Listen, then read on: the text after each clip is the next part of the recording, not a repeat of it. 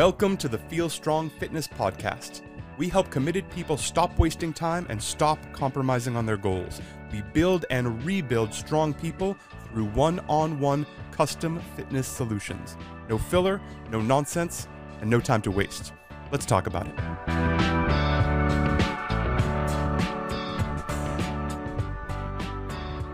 Hey, hello, and welcome to the Feel Strong Fitness Podcast. My name is Justin McClintock.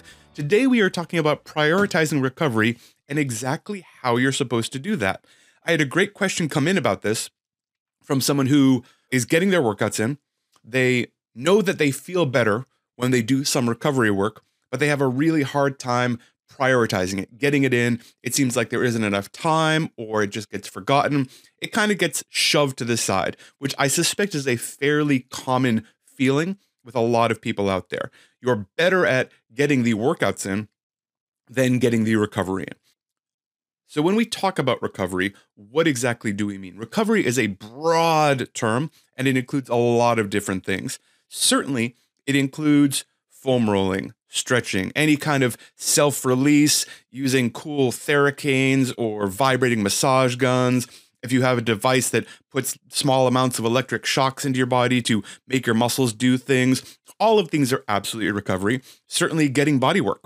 If you get a sports massage or any kind of massage, if you visit a chiropractor, that could definitely be part of recovery. If you are working with a physical therapist on a regular basis, that could absolutely be part of recovery. Also, broadly, a little more broadly, the overarching parts of recovery are prioritizing your sleep, your diet, and monitoring your stress level. Now, those are big, and we've done other podcasts on that. So I think we're actually going to talk today about those small detailed pieces, because that is actually where the question came from. And I feel like that might be the most useful. I know I should stretch. I know I should foam roll. I know I should do some release. I know I should do these things that I know how to do, but I just don't do them. How do we make that work? Number one, schedule it.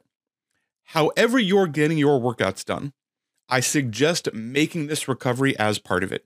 Certainly, and we do this with a number of clients, if you're working with Feel Strong, simply ask.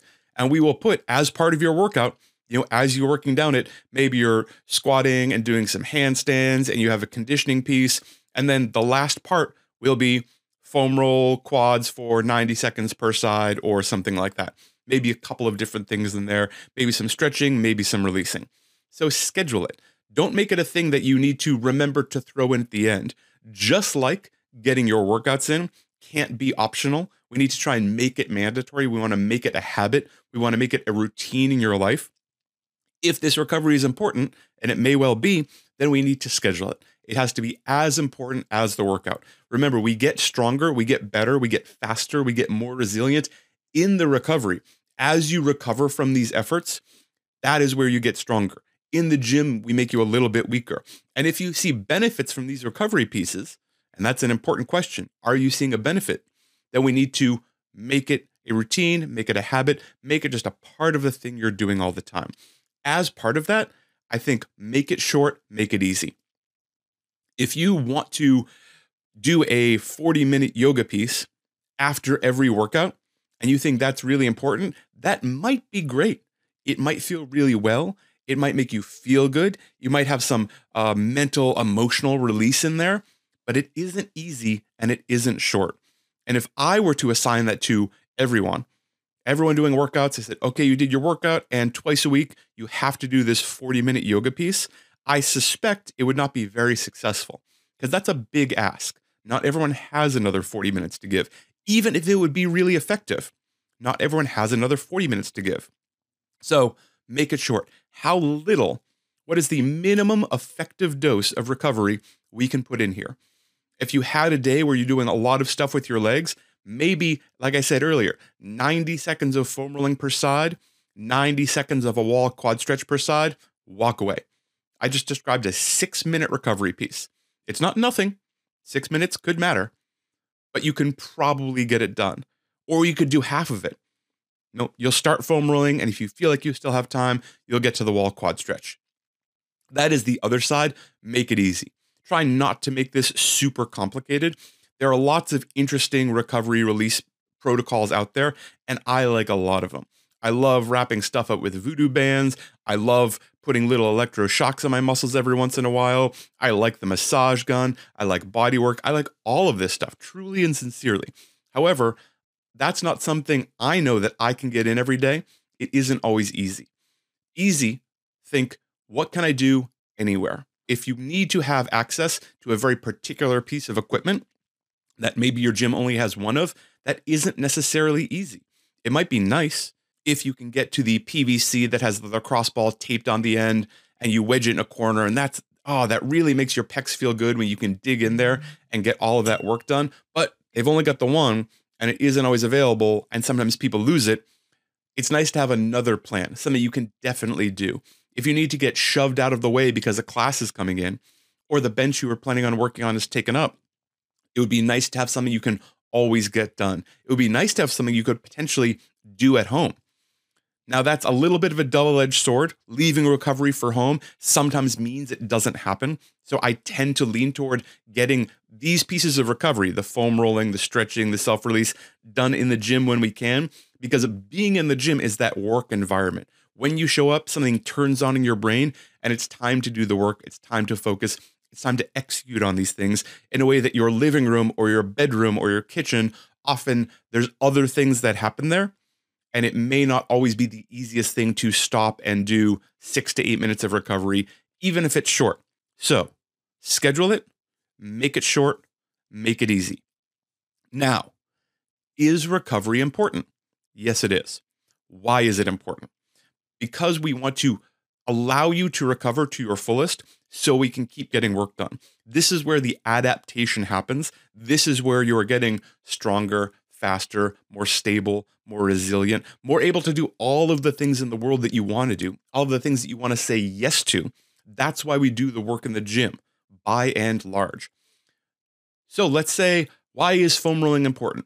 Foam rolling, I think, was overhyped and then got a really bad reputation. And foam rolling is fine. It's fine. Foam rolling, the reason I believe foam rolling is really useful is because being able to roll over that surface makes it really easy to find the little trigger points, find the hot spots that need a little bit of release. I don't suggest just rolling up and down for 2 minutes. That's generally not super effective. It's not bad, but it's generally not super effective. Typically, I will direct people to roll around and find a spot that lights up. Find that trigger point, find that hot spot, that place where you get to it and you're like, ooh, I really feel that, and hang out there. Let this be a point-specific massage release for probably not more than 90 seconds. Not more than 90 seconds on a spot. Control your breathing, focus on it, try and release these knots, these muscles, these things that have tightened up a little bit, and then move on. If you're foam rolling for 15 minutes, you're probably way overdoing it. I suspect you're not doing any damage, but you're not being very efficient, and you're potentially wasting your time, which is something we don't really like to see. So trying to understand what you're getting out of these recovery pieces can be really useful. Stretching in general, I think, has been significantly overhyped. And in the past few years, actually the past decade, there's been lots of work showing that stretching often doesn't have a ton of benefit. And occasionally there's a study that comes out that shows that especially if people stretch before a workout, sometimes they're a little more prone to injury because things have been loosened up in a way they aren't quite ready for. They now have access to a little extra range of motion they're not used to working in, and they may be weaker in that fuller range of motion. This is my interpretation, not necessarily these studies' conclusion. However, I really like a little bit of stretching beforehand. And if you've ever worked with me, it'll be like maybe 60 seconds of a static stretch just to get a little bit of blood flowing. Typically, it will be the first thing we do in a session and a little bit afterwards. Some more stretching, releasing, creating length in those muscles that we shortened and tightened again. Again, make it short, make it easy. So what matters with these recovery pieces? There's so many options out there. You are constantly, or at least I am constantly being marketed new and interesting recovery options. What matters? Well, what matters is how you feel. What matters is how you perform. If every single time you do deadlifts, you feel good doing them, and then 2 hours later, your back is really tight. It feels tight. It feels stiff. you have a hard time moving, you're very sore. That might be a place where we want to immediately try releasing, lengthening, working on some of your spinal erectors right after deadlifts. We may also want to be looking at your deadlift form and seeing why this is happening. But sometimes working really hard has these side effects. You're going to be a little sore. You're going to be a little stiff. Now, if it's not stopping you from doing the things you want to do, it's not necessarily the end of the world. Being sore for a day or two isn't a mark of pride. It doesn't necessarily indicate the quality of work you're doing, but it's also not necessarily a bad thing. It's something that happens. So if you're a little bit tight, or you just feel a little bit blown up, your hips are a little stiff, your things are a little tough to move after a big, let's say a big day we were doing lots of things with your legs, but you can still move through your day. It's perfectly comfortable. You can sit in the chair you need to sit in. Getting in and out of bed isn't a problem. You might be fine. And let that be an option. Let being fine potentially be an option. If you aren't super fine, if there's little niggles and nags and something you want to work on, what is the minimum effective dose we can point at that issue and actually get something done? I strongly suggest not getting caught up in a million recovery options. If you are a highly competitive athlete, if you're someone who is training for 3+ hours a day, then you are likely someone who needs a lot more recovery, right? If you're working out for 45 minutes 3 times a week, you are getting a very different dose of exercise and work than an athlete who is working out for 2 to 3 hours 6 times a week. You will probably need relative recovery doses. So the 45 minutes 3 times a week person, 3 or 4 minutes after class might be fine. The 18 hours a week person is going to need more. They will probably need that time after class. They will probably have to do more regular body work. They will probably have to do more regular, let's call it slightly denser recovery pieces in terms of time and in terms of effort to get back to baseline so they can keep working. I think that's the last thing I'll talk about is monitoring your work-rest ratio. And it's really important. There is a level at which you can work so hard and do so much work and not recover enough that you will start under-recovering. And this is also referred to as overtraining. I actually think it's under-recovering. It's not that you're training too much. It's that you're recovering too little, too few recovery options. So if that's what's happening, if you are noticing your performance go down and down and down, if you're feeling worse and worse and worse, I would suggest not necessarily looking at how much training you're doing, but how much recovery you're doing.